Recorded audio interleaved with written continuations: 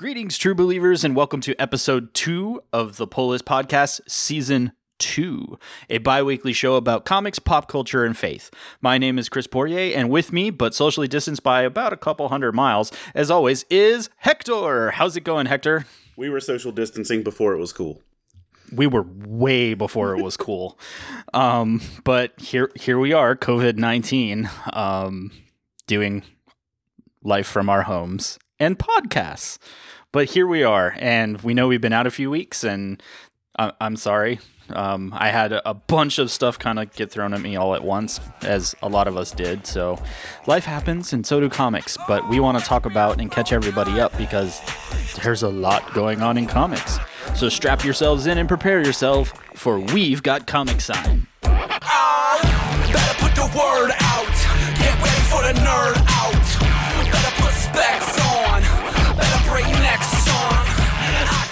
On today's episode of the Pull List, we have a wonderful socially distanced show for you. No hand sanitizer required, no mask, but we're going to hit all the latest... What? If you're listening to this on your headphones, though, you should probably wipe some hand sanitizer on your headphones every now and again, though. Yeah, and then wash your hands like twice, because it's just good practice at this point. But yeah, we have a great show, and we want to talk about everything that's been going on in the comic book industry, which is a lot, as we said at the top of the show. And we want to talk about our poll recommendations, the things that we've enjoyed over the last couple weeks, and our favorite number ones, because there were a few. There weren't a ton, but there was some cool stuff that came out. And we just want to take a quick moment and talk about this whole COVID-19 thing and just where the comic book industry is. This is the Pull List Podcast.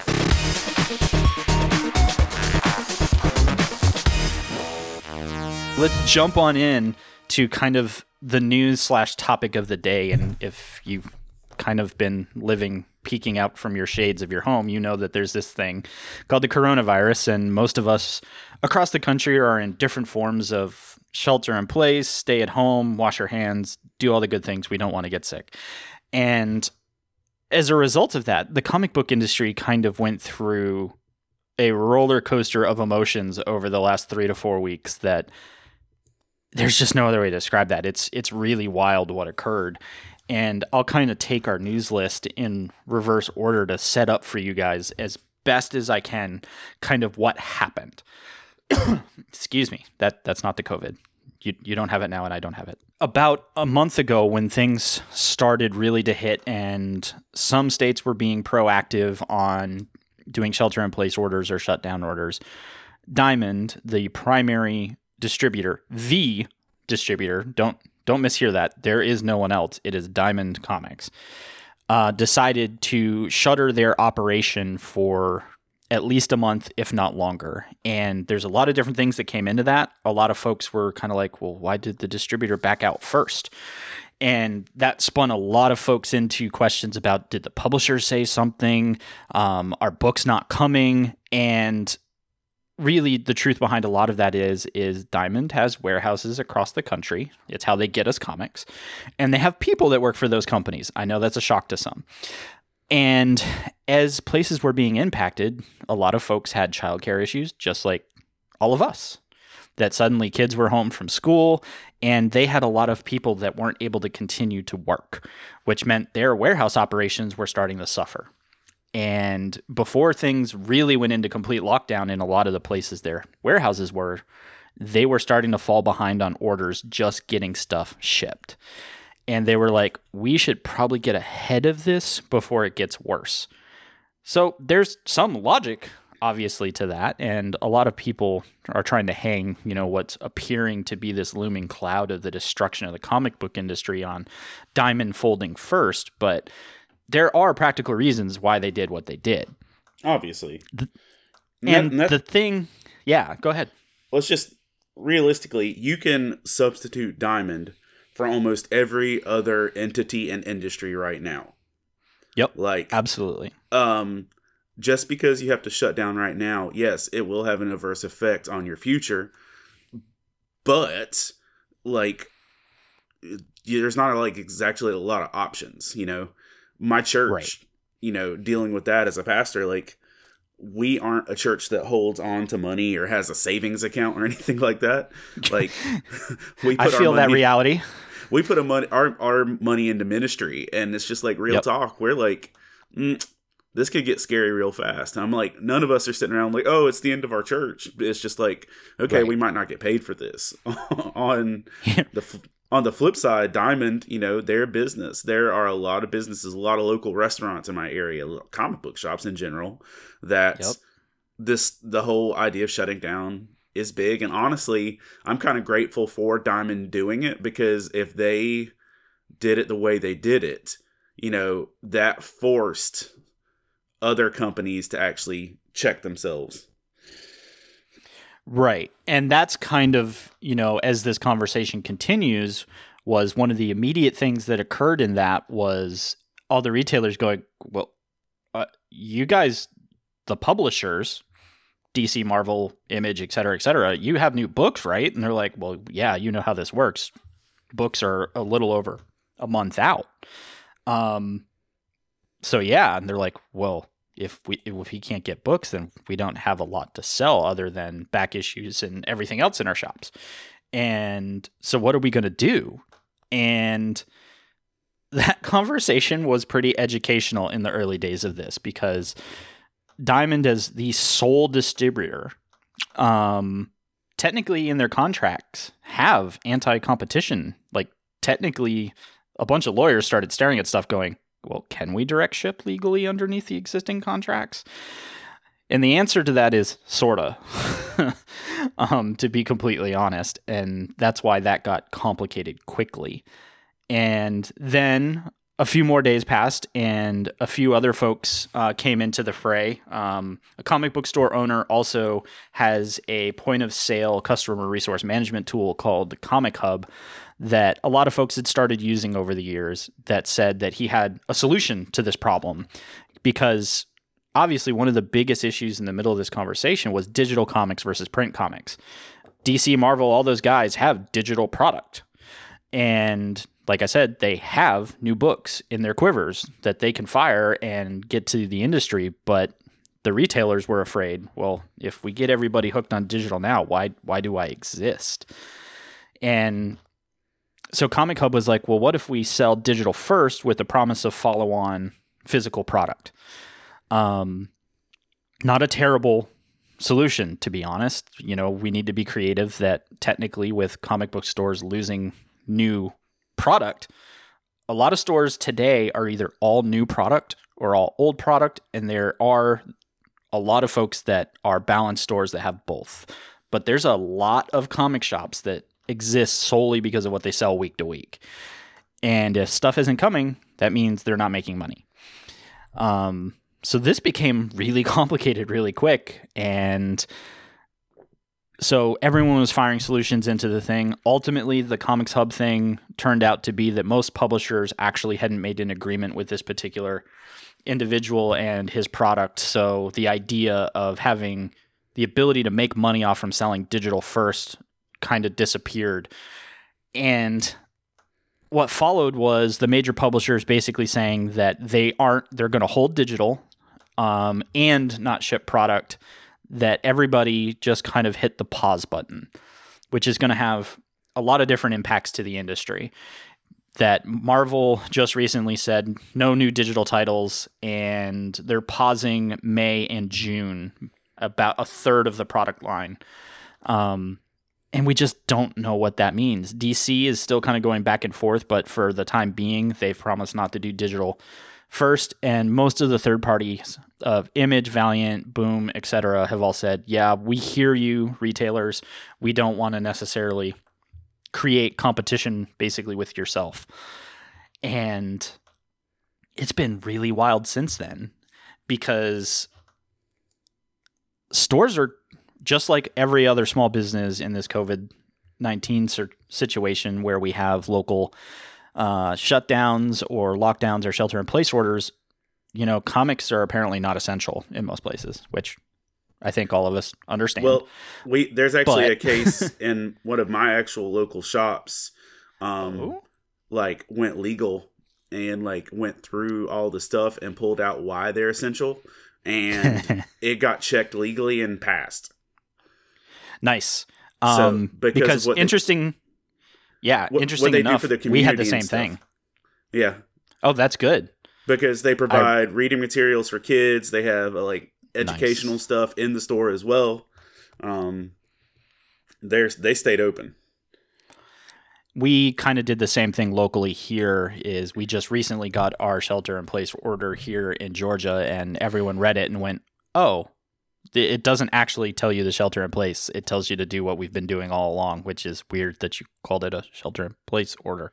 But here we are. Well, that's what they did here too. Everybody was saying it was shelter-in-place, but it was really a stay-at-home order, which is like the double secret probation before shelter-in-place.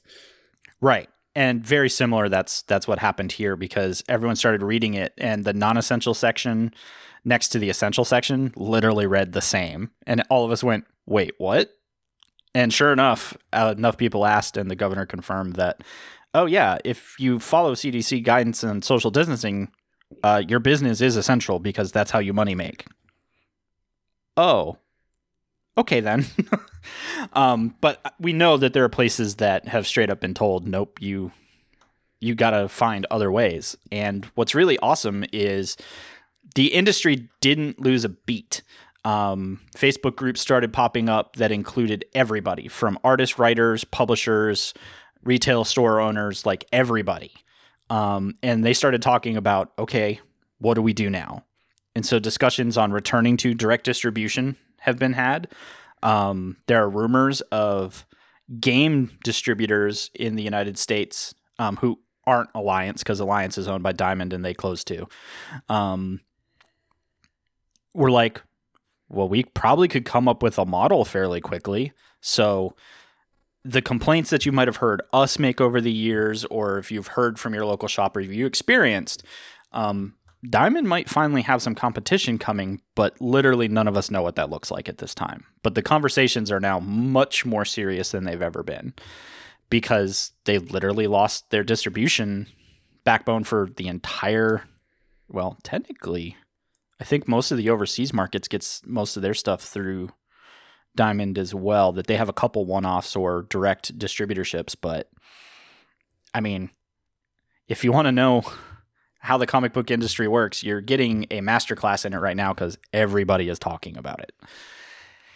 And then just to make things worse, unfortunately, just about every convention between point A and point B to the end of this year got canceled as well, leaving a majority of the fandom without new content, without their outlet, but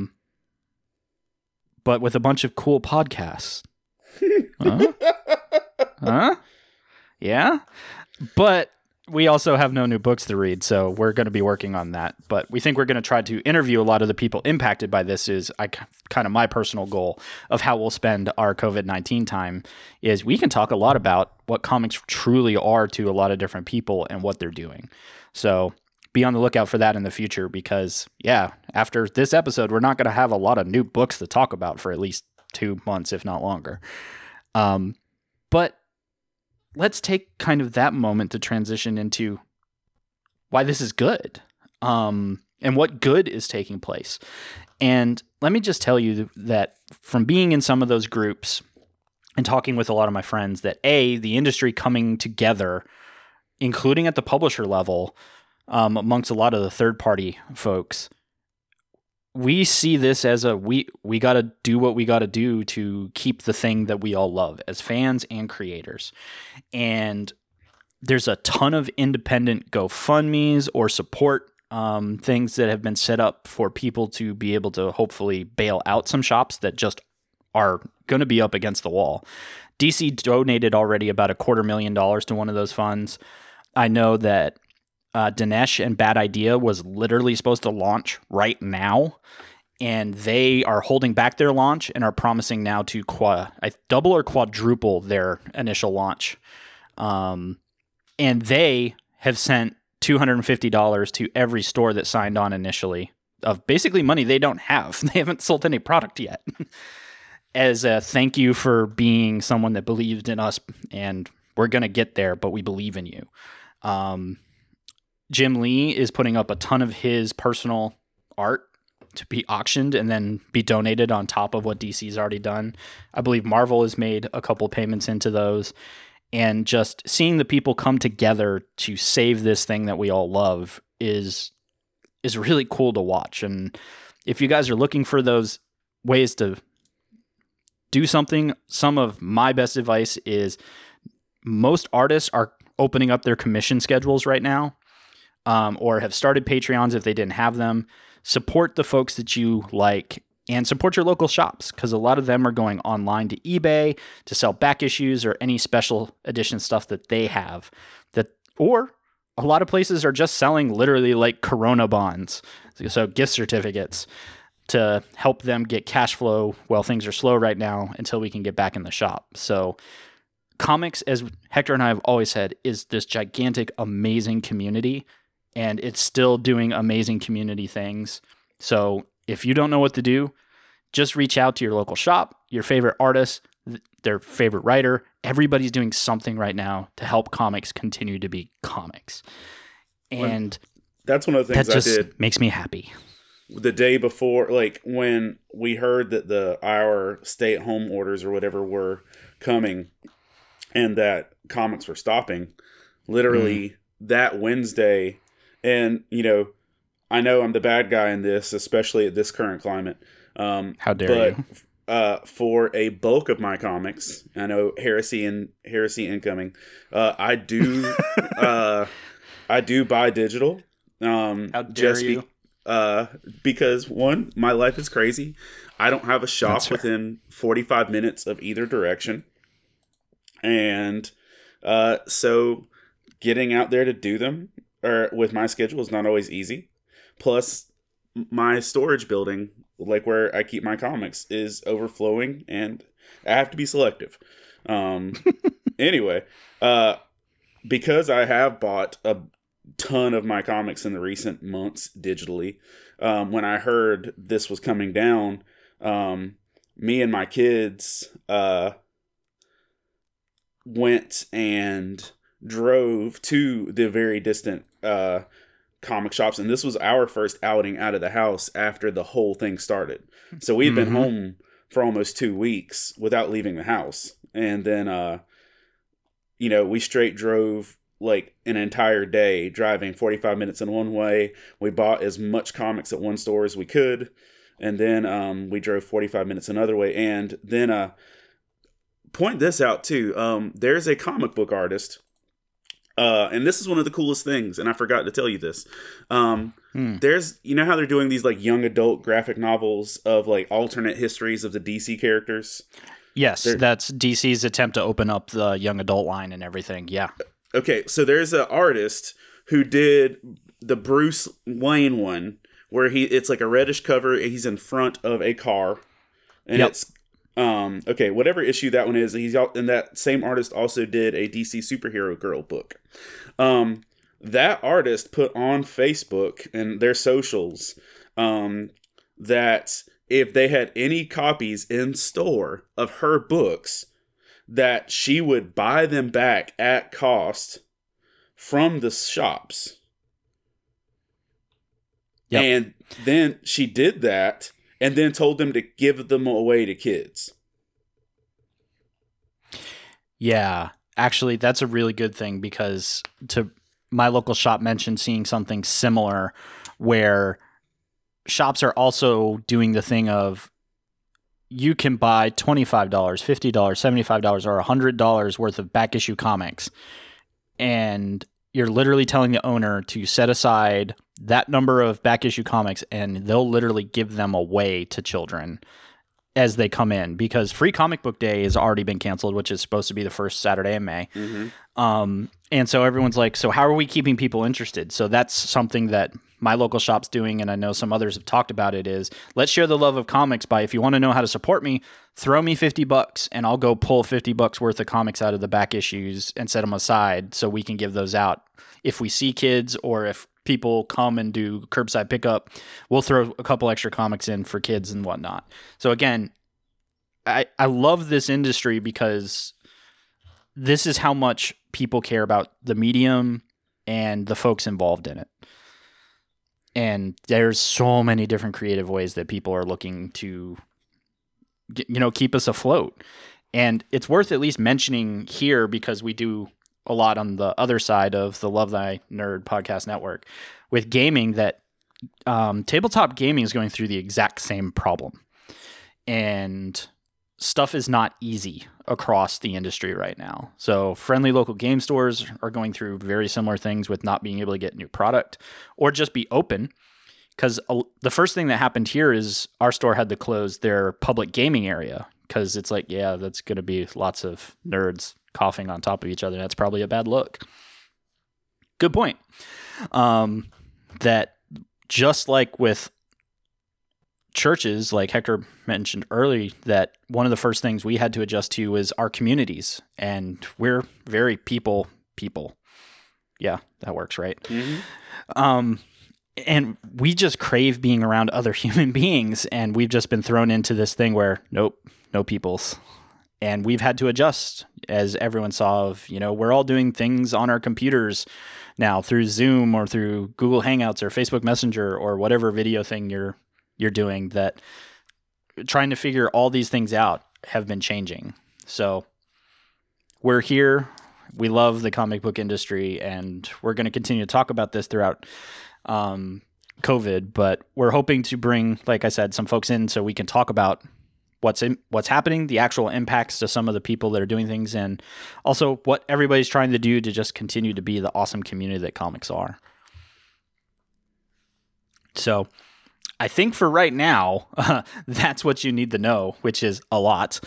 And we thank you guys for, hanging out for all of our industry news and insider stuff. But you can come and talk with us on the Love Thy Nerd Facebook community about all this. And we've been talking about it already, but we want to spend the rest of the show talking about the comics that we do have from the last 3 weeks, so we can give you guys a couple ideas for if you can still get to your store, which I know is becoming much more limited, or if you can at least get mail order or curbside pickup. We can tell you what over the last 3 weeks have really excited us. So Hector, how about you kick us off with what really kind of stood out to you for your top 4 pulls from the last couple weeks? I'm just going to go throw it out there that my top pull would be Curse of the White Knight #8, but you took it, so, whatever. Douche waffle. Fight me. But, so, directly under that, I will strongly say that DC Unkillables is flippin' amazing. It is a really great continuation of... Wait, did I say Unkillables? No, Deceased Unkillables, not DC Unkillables. There you go. Deceased Unkillables, dude, is fantastic. It is a direct sequel to Deceased, and it's dealing with the people that were left on Earth.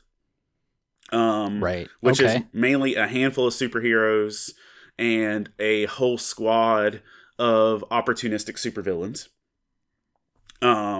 You get, honestly, some of the best Cassandra Cain, Lady Shiva, mother-daughter stuff ever. You get Deathstroke being at his best. You get Jason Todd being a remote human with Cassandra Cain and Commissioner Gordon. You get Jason where almost all of his bad boy, I'm the bad kid, rebel stuff, stuff that I totally love, but you actually see him get stripped of all that and be humanized again in the midst of all this chaos. And I love it. But because he basically is the last Batman standing on Earth at the moment. Right, so last member of the Bat family. Him and Cassandra Cain. Right. But meanwhile, if you've read Deceased, that that Damian is in space and he's coming back as Batman. But that's another thing in the future. But whenever the future happens. But whenever that happens. That happens. But it is in the future at this point. Yeah, it is in the future. But beyond that, man, you get honestly the best creeper that I've seen in forever. Like, we haven't had good Creeper in a hot minute, and this is a game Creeper. But I gotta say this, just the the best thing is that you get a well done, full blown, full superpowered zombie Wonder Woman. Dang. And with that, you get to see, you have this whole dramatic speech from Vandal Savage about, I've survived the dawn of time, blah, blah, blah. I'm not scared of anything. And then he sees a zombie Wonder Woman and poops his pants. And it's fantastic. Yeah, Savage has seen some things. He's seen no some doubt things, about but that. Zombie Wonder Woman topped all his things. And yeah, he's like, nope. And so I had the most fun reading Deceased Unkillables number 2 and 1. So there's only 2 issues, but I'm telling you, they'll be the best 2 issues you read of any zombie related thing since before Glenn died. And so that's great. On the X-Force front, like, I still am reading X-Force, and I'm still reading the X-Men books I said I'm reading, which is X-Men and X-Force. That might be it.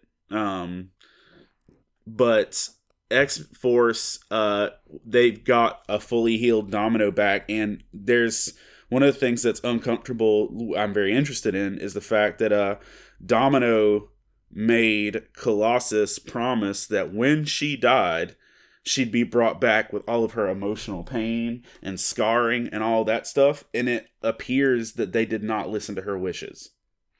Ooh. Like, that they straight disrespected her last wishes for their own community and like desires. So it's just opening the doors to some more questionable things. But X-Force number 9 was really solid. It was obviously in a different arc, but that's just, I'm still enjoying the X-Men bubble. The actual X-Men issue is not one to say the best, but it gave a really good space issue with the like, what are the aliens? The Brood. Brood is back, yes. Yeah, but it was the Brood really well done. So you get an accuser and you get some well done Brood. So yeah, I haven't been reading, but I caught an article recently that piqued my interest for at least a moment, because you say Brood and you go, and then they also said probably best Brood in like forever, and that's a pretty strong statement. It's the best Brood I've read since the 90s, easily. But then also, like, with the flip side, X-Men really does this thing where they bring up something controversial or deep and then leave it alone forever. Because the last issue of X-Men before this had Nightcrawler questioning his faith and struggling, and right. Yeah, you mentioned that. And they didn't remotely address it. And then they had an issue with Nightcrawler that took place after the fact that also didn't remotely address it. So whatever. Yeah, so I picked up that giant size, which I'm assuming you're referencing. I picked that up, and Hellions, because I was like, there's a big number 1 on it. I'll give it a shot. And we've promised all of you, our wonderful listeners, that we would take a look at number 1s. And, well, we haven't gotten to that part of the show yet, but neither of those are on my list this week. That was, I will say this, that giant size X-Men number 1 was the most watered down, pointless filler issue of an X-Men comic I've read since before Hickman took over. Yeah, I wanted really, really awesome Nightcrawler and got some great visuals, and that's about it. Yeah, that was super disappointing. So, but buy comics, kids. And then buy all the comics. All the comics, please. Then Jessica Jones Blind Spot number 6. Which, as you and I talked about in the beforehand, this is a physical release of what was a digital exclusive. Mm-hmm. And I'm telling you, this is Jessica Jones at her best, and it's the best representation of Jessica Jones I've seen in a minute. So if you want to show Marvel and the other companies that physical is still important, buy their digital release now that it's in physical, because I'm telling you, it was super dope. But the whole thing boils down to Jessica Jones and Luke are having a birthday party for their little girl. And all these superheroes that have busy days keep interrupting and just drop by little presents. So you straight up have like they wake up and their kid is missing and they start freaking out, and She-Hulk is in the kitchen eating cupcakes with the kid before breakfast, and gets in abrupt trouble for that. And because She-Hulk ate the cake, they have to go get a cake. And then Thor drops by, and turns out that the present She-Hulk dropped off was like some mystical demon summoning charm, and he has to go put it somewhere away from evil, but he eats the cake. And it's just like a lot of like, okay, this is fun, but then a supervillain drops by to take his revenge on Jessica, and then he gets morally wounded when he realizes he's ruining a kid's birthday party. Did an entire comic book just explode? Because my brain is processing all the words you just said in a sentence. But it's super great that there's straight up a dude was there to kill Jessica, but then he feels bad that he was messing up the kid's birthday party. I'm like, I'm sorry, little one. He's like, do you think killing mom wouldn't make the party sad? But whatever. So I had a blast with Jessica Jones Blind Spot. If you remotely like the characters, even in the Netflix incarnation, this is something you should pick up. And then last one, this was one of those deals where when we drove to our local comic book shop to support it before, the poop hit the fans, I went to my shop that is most longest running. It's been one of my biggest supporters, and I dropped all the dollars on all the books, like whatever I could physically manage. Well, by the time I got to shop number 2, I was out of comics to buy. So like I started buying trades. Well, that's the thing. Like at the other shop, they had trades 50% off, which is where a lot of my money went. But so what I did was to supplement like supporting that dude, I started picking up mangas, and I've recently got into Demon Slayer, the anime, and the first season is 26 episodes, and it's really long, and it's great. And who knows when a season 2 of that's coming out. So I picked up the books that jump in where the anime ends. So if you are a fan of the anime of Demon Slayer and you want to continue the story without having to wait forever for the TV show to hit, you can pick up Demon Slayer starting with with volume 7 of the manga and be right where you left off in the story. So that's what I did. I thumbed through the mangas to figure out where I needed to jump in. So I picked up 7. It's great. Minus, hearing the specific voice actor that you're used to. If you're new to Demon Slayer and you want to try that after the series, you can pick up issue 7. And so that's my other recommendation for that. So what's the basic premise? I'm not familiar with Demon Slayer, okay. So hook us up. Let me tell you about Demon Slayer. It's beautiful, by the way. It's a, I'm not going to say feudal Japan-ish era, but it's a feudal-ish Japan-ish time, as far as technology and whatnot. But there are cities with more stuff, but whatever. There are demons, but their demons are a lot more Buffy the Vampire Slayer demons, as to speak of. They're really more like vampires, but it's also more. Their demons are straight up zombie vampires, or zompires, as Joss Whedon coined the term. If a demon draws blood on another human, they become infected and turn into a demon. And they have to, and they eat humans. So, they're straight up zombie vampires, but they can't be out in the sunlight. Whoever they were before they were infected, they become some twisted version of that, but they have to devour human flesh, and they can only be killed with a specific type of blade, and the sunlight. Oh, interesting.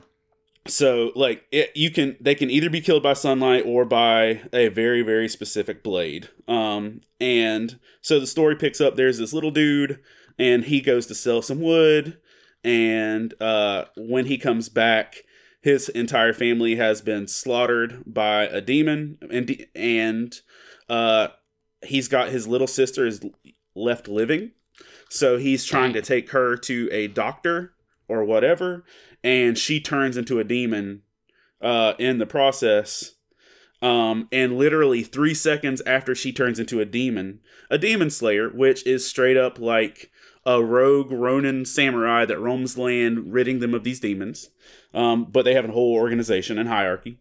A demon slayer shows up to kill his sister, and the little dude believes that he can find a cure for this, save his sister, and that he's willing to die to prove it. Is that all? That's like the first 5 minutes. Wow. Anime does tend to be pretty packed. But so straight up, this kid becomes a demon slayer because he is going to set out on a quest to rid the world of demons, but also heal his little sister. But through training or whatever else, his sister is yet to consume human flesh, so she's still innocent. But she has to sleep a lot to compensate her lack of nutrition. So he walks around carrying his little sister in a box on his backpack. So in his backpack at all times is a cute little adorable demon girl. And he's got zany sidekicks, and he has to go against this self-righteous order of demon slayers.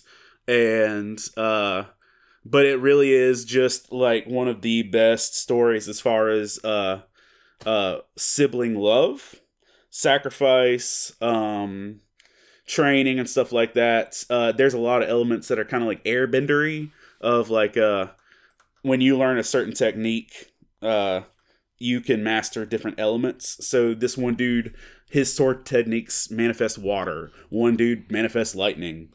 But the other thing that I thought was fantastic is that, like, when he kills these demons, because these were at one time people, he has moments of remorse with them where they get to, like, repent or share their life stories or have someone just hear their sorrow over who they'd become.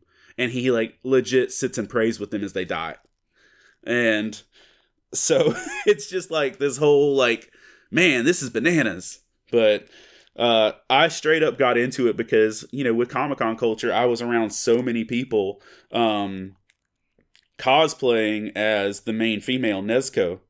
And I'm like, okay, I need to see what this is about. And I straight up started watching this anime because of cosplayers. So, oh, well, and we've come full circle. We've come full circle. That's which is why we need Comic-Cons. Right. Gonna miss the con circuit this summer. We really need that. Dude, like, I'm just waiting for Heroes to say they're not happening, because I know they can't. And be in June. There's no way a mid-June show is still gonna happen. Yeah. But Heroes Con is one of the longest running shows, second to San Diego. Heroes Con, I believe this is their 40th year. And they were That's my first high, yeah. They were my first con.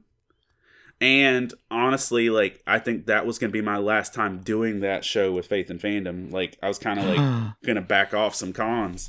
And so I had this whole exit strategy planned, and now I don't even know what I'm doing, because I also release, my goal every year is to release Faith and Fandom to premiere at Heroes Con.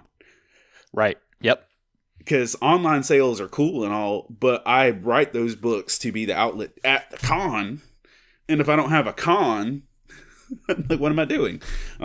So Hector's gonna need a really big hug when this is over. I am, and I'm a physical touch person. That is my love language, and I am currently, dietarily deprived on my cuddles. So, Aw. So what you got? All right. So I'll save the best for last. But for me, over the last couple of weeks, I have been telling all of you about Ascender when it used to be Descender, and Ascender 10 came out over this period, and it was kind of the end of one of the current arcs. But per the usual, they've put me in a position that made me have a bunch of feels in the middle of a book that I wasn't prepared to have a bunch of feels in. And that's kind of what this entire series has been embodied by, with, you know, this sci-fi, like, life journey into space kind of thing, hunting for things. Well, they're still kind of hunting for things, but every now and then in the middle of the story, you basically just get punched in the face, and it's like, haha, you're going to have to cry now. And issue 10 was one of those issues. And I love that feel from comics because, A, you don't necessarily know where those are coming, especially in a longer narrative. And Ascender and Descender have been a very long narrative that's been pieced together. But then the very last panel of issue 10, you find out that some of your feels from back in Descender were misplaced. And you feel joy again. And for anyone that's been reading that along with me, I'm just going to give you that much, because you're going to feel really sad in the middle of this book. And then at the end of it, you're going to cheer in a really strange way that you haven't cheered before, because something wonderful has happened in the world of Ascender. So if you've not been listening to me, now's a great time to pick up the trades of Descender and catch up. I think the first part of Ascender is in trade as well now, so you can catch up on the whole thing while you're sitting at home, and you should be reading comics. So read Descender and Ascender, because it's really good. I then also just have to say, because, I mean, I think it's been clear that I really enjoy the character The Flash, but there's not always been super great storytelling going on. Like, it's been really solid for The Flash, but it's not like mind-blowing. Williamson's just done amazing stuff since he took over the book a few years ago. But 751 started kind of a two-parter between 751 and 752, where Barry's been fighting yet another entity of the Speed Force. And surprise! If you know, right, it's, oh, there's more Speed Force things that we can fight, dude. This is the Flash. There's always going to be Speed Force things that you can flash, or Reverse Flash is going to come back for the 47,000th time with something new, because he continues to jump the timeline as well. If we had poster children for what not to do in time travel, his name is Barry Allen. Because, wow, that dude just needs to stop. But 751 really gives a really... Barry gets caught in a really tough situation again, which is also called Barry Allen. And spoiler alert, class, Barry gets whacked for the third or fourth time, which is why I have zero issue spoiling that, because if you're not used to Barry Allen dying at this point, you're not reading The Flash. But they talk a lot about this, and he finds his cosmic treadmill, because he finds out that maybe he's not dead, maybe he's somewhere in the Speed Force, and something doesn't feel right. He kind of feels like he's in a really weird episode of the Twilight Zone kind of thing. Everything's right, but not, and he can tell, because he's Barry Allen. He's the Flash. In fact, it's so Flash, the way he figures it out is that the vibrations of that world didn't feel like the normal world to Barry. So he realized it had to be fake because it wasn't vibrating the way that the normal world does. Okay. That's the Flash kid. That's the Flash kids. You've now learned something. So he's trying to figure out how to get through it, and he finds a cosmic treadmill, because that's also how the Flash manages to mess with time, is that stupid treadmill is always laying somewhere, just waiting for you to break the world and Flashpoint again. So he jumps on that bad boy and goes back in time. Now, I know you don't necessarily read a ton of Flash. Only when but Batman comes in. Right, I want to test a theory here. Barry Allen jumps on the cosmic treadmill to travel back in time to fix something in time. What moment in time does Barry Allen go to?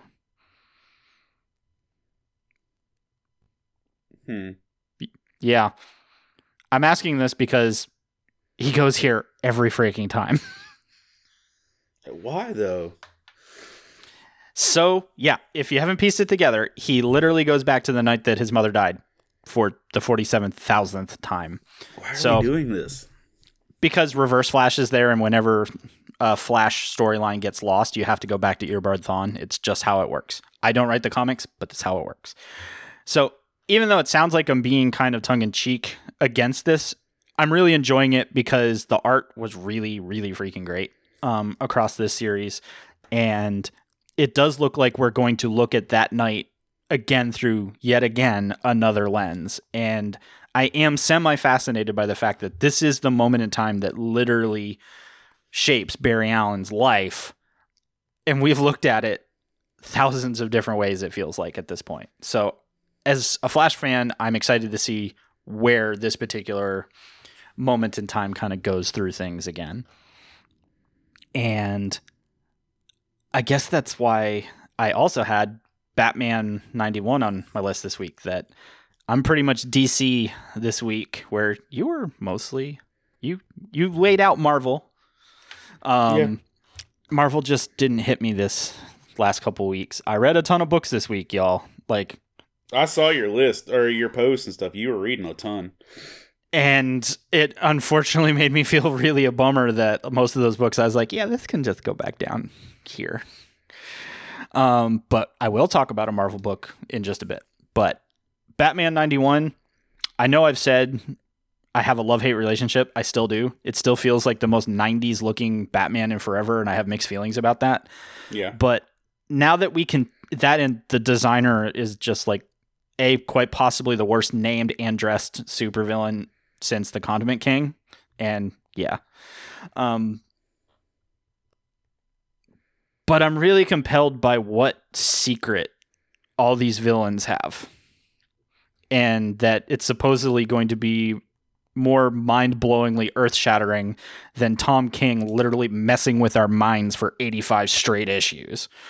Which means, hey, y'all, you better deliver at this point, because I'm really excited for what I wasn't excited for in a new Batman arc, which means you got a pretty big follow-through you need to hit here. And we're going to see a new Joker sidekick. We know it's Punchline, but she's supposed to... And maybe I'm wrong, but I don't think I care the way other people care about that. Like, I just said all those words, but it has nothing to do with Punchline in my mind. Unless she is somehow the center of this thing and they explain why, and it's utterly amazing. Just based on the art, I'm like, so we have a sociopathic Harley now? Because otherwise, that's all it really looks for me. And you can at me on that one. I'm completely okay with it because I don't get it yet. But I guess we don't know yet. But Batman 91 was the Joker explaining the night with the designer that all the other that we saw bits and pieces of. He was retelling his side of it, and there was just some great moments in there and felt very Joker. And of course, the punchline to his entire retelling of that night and the plan and everything was pretty epic. That I was like, yeah, that was about the most Joker thing I've seen in a while. Well, as he's holding a bartender hostage to tell this story because he's already shot another bartender because he wasn't interesting. That I was like, yay, this is Batman. I'm okay. Well, and the fact that he's like turned Harley into a Robin at this point, basically, that, you know, we get a new Joker villain, right? A new Joker sidekick, right as Harley has officially become a DC hero. Like, if she's in the Batcave working for Batman, that's where life is, you know? Right? And it was pretty fun. I thought, like, Harley playing her video game that was real life was an entertaining moment of Batcave-ness and just where she is and everything. Yeah, I mean, and you couple that with what, you know, White Knight goodness, you know, then there's a lot of Harley migration happening. But, you know, I'll stay off that so you have it.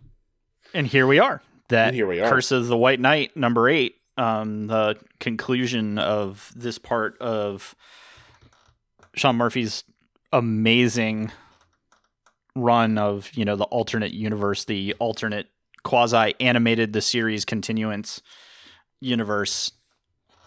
Just wow.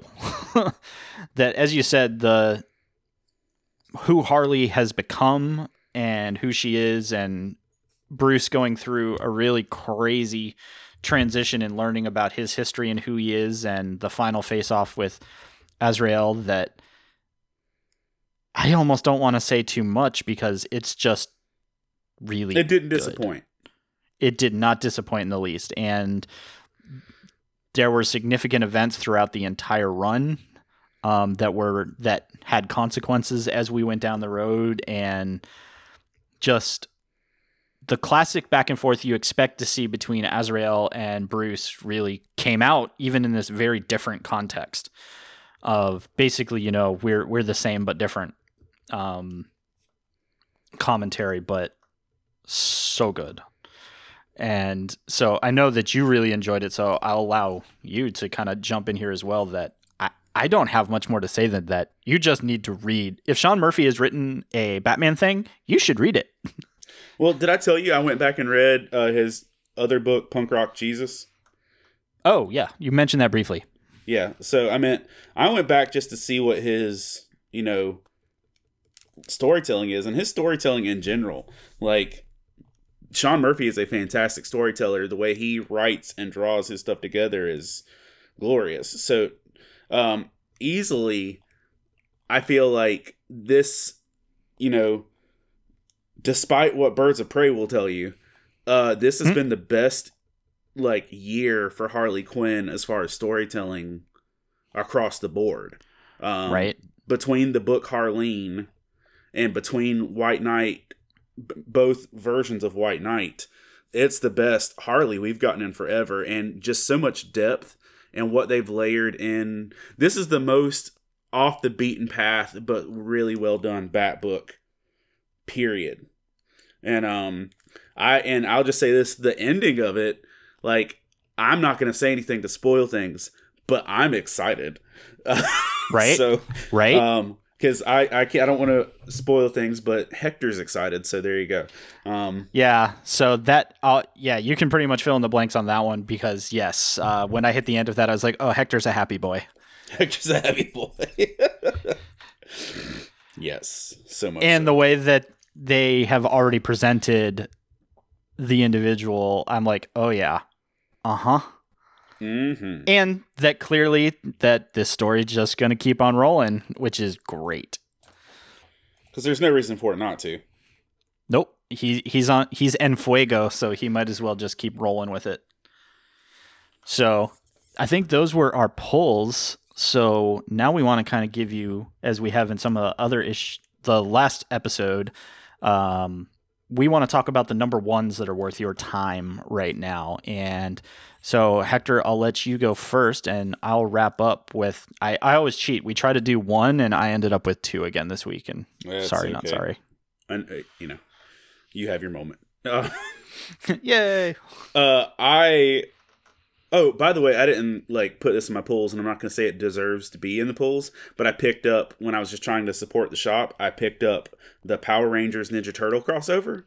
Mm-hmm. Like the one where the turtles actually become Power Rangers.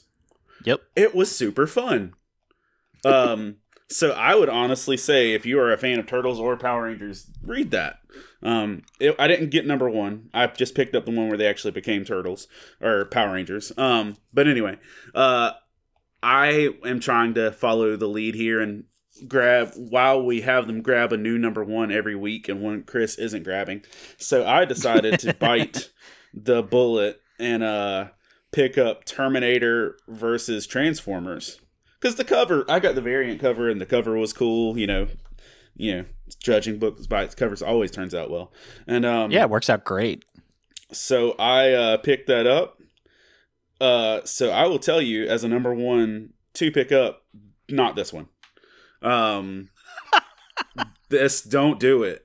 I don't think that's the point of this segment. But I'm gonna tell you, don't do it. You know how on cereal boxes in the 90s they would put some poorly animated, poorly worded cartoon of your favorite character on the back of a cereal box to attempt to get you to buy cereal to get a toy? This was that in print form. And they might fully develop a story out of this, but man, it won't be worth what you spend on it. So I got a number one just to tell you if you should get this number one, and that is a hard no, that you should not. Ouch. But do get Power Rangers Turtles now available in trade format. Is it? I think so. I thought it was. I wasn't sure if it was yet or not. But either way, yes, you should totally get Power Rangers and Turtles because that was super fun. Because that was awesome. That was great, but no. Transformers Terminator? No. Hard pass. Okay, so I read a book. There were a ton of number ones in the last couple of weeks. Let's just first acknowledge that. And probably some out there that some folks are going to enjoy.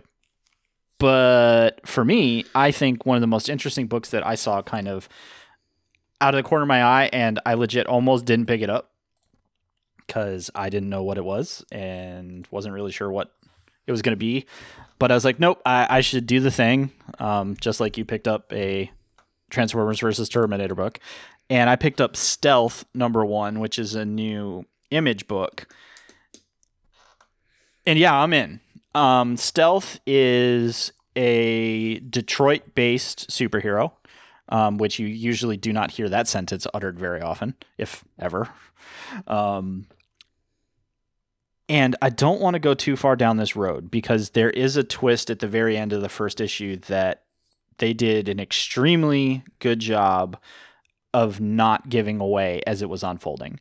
But it's about a father and his son. His son is high school age, so you got a Peter Parker type person here, who's taking care of his father, who clearly is developing Alzheimer's. And you don't really know what that means, but that's the interaction that you see between father and son. And you're introduced to Stealth, who is a superhero that has a certain amount. It's kind of like a flight suit type of thing. It's not quite Iron Man, but it allows the superhero to fly and basically is doing, Spider-Man type stuff, but in Detroit, that it's breaking up, shop robberies and stuff like that. And people getting beat up, just stopping it, that it's a retake the streets kind of story. And that's what I'm going to give you for the setup is you need to know that father and son are in kind of a difficult relationship because dad keeps forgetting stuff and he feels responsible for his dad. And that we have a superhero in Detroit that is working kind of to take back the streets, if you will. And the book ends in the setup to the premise, which is why I'm not saying it, because this really caught me off guard and I love just about everything about it. So if you're looking for something that feels very Spider-Man-esque, but has an interesting twist in it, Stealth is definitely going to be worth your time. And then my honorable mention for this time around, because I didn't do a lot of Marvel stuff, is I did pick up Outlawed #1, which is basically Champions number, whatever number they left off at. But it is basically the Champions group. And it's kind of going back to an incident that has occurred that has placed them kind of on the outs with everybody. So most of your favorite Champions characters are present in this, and it's just off the wall Avenger-esque, Champion-esque type bad guy / world is literally sideways type stuff, but with a team that a lot of folks have enjoyed in the past. And I do enjoy this teen version of superheroes out of the Marvel universe that, really make up a lot of folks that you don't see a ton of. So you got Nova, you've got Viv, so many different, all of the people that were in Champions. So if you're looking for that feel good teen level team book out of Marvel, Outlawed has a really kind of cool twist to it that is just very comic booky and very fun. And every now and then we just need a fun comic book that's a big team of folks doing cool things. Yeah. It's that simple. And so Hector and I definitely want to just continue to remind you guys that we do want to hear what you're reading and everything. So we're going to remind you guys again, you can give us a call at 706 530-1412 and leave us a 30-second message about your favorite read, and you may be on the next episode. So if you've capped something on your COVID-19, reading catch-up, give us a call, leave us that message, and we'll include you in the next episode so you yourself can tell all the fans out there what you've been enjoying, and we can share somebody else's joy with the world. So we love hearing about what you guys are pulling and reading. So don't forget to hit us up. We try to be about Friday is when we want to gather stuff to be able to record. So give us a call, and we'll feature you right here on the show. But that's going to do it for us here at the Pull List Podcast. Episode number 2, season 2 is now in the can and now in your ears. But we couldn't possibly do this alone. As many of you know, we take on this journey of podcast and fandom with 2 other amazing podcasts that are part of the Love Thy Nerd podcast network. First, we have Humans of Gaming with Drew and Chris. They do interviews with game designers, producers, and creators and really get to the heart of why they do the things that they do. And then we have Free Play Podcast with Bubba, Matt, and Kate that covers just about everything nerdy and fun that you can think of. And, well, the COVID has them kind of locked into their homes playing lots of video games and doing other crazy stuff too. And they talk about it weekly and then give it to you to listen to. It's crazy fun. But like we said, Hector and I want to thank each and every one of you for continuing to make us your primary comic book knowledge factory on a near weekly basis. So don't leave us hanging. Rate and review the show on your favorite podcasting app of choice. We're on the iTunes, Spotify, Stitcher Radio, and so many more. Guys, community is what's going to keep us all together. So thanks for listening. And remember, kids, read more comics.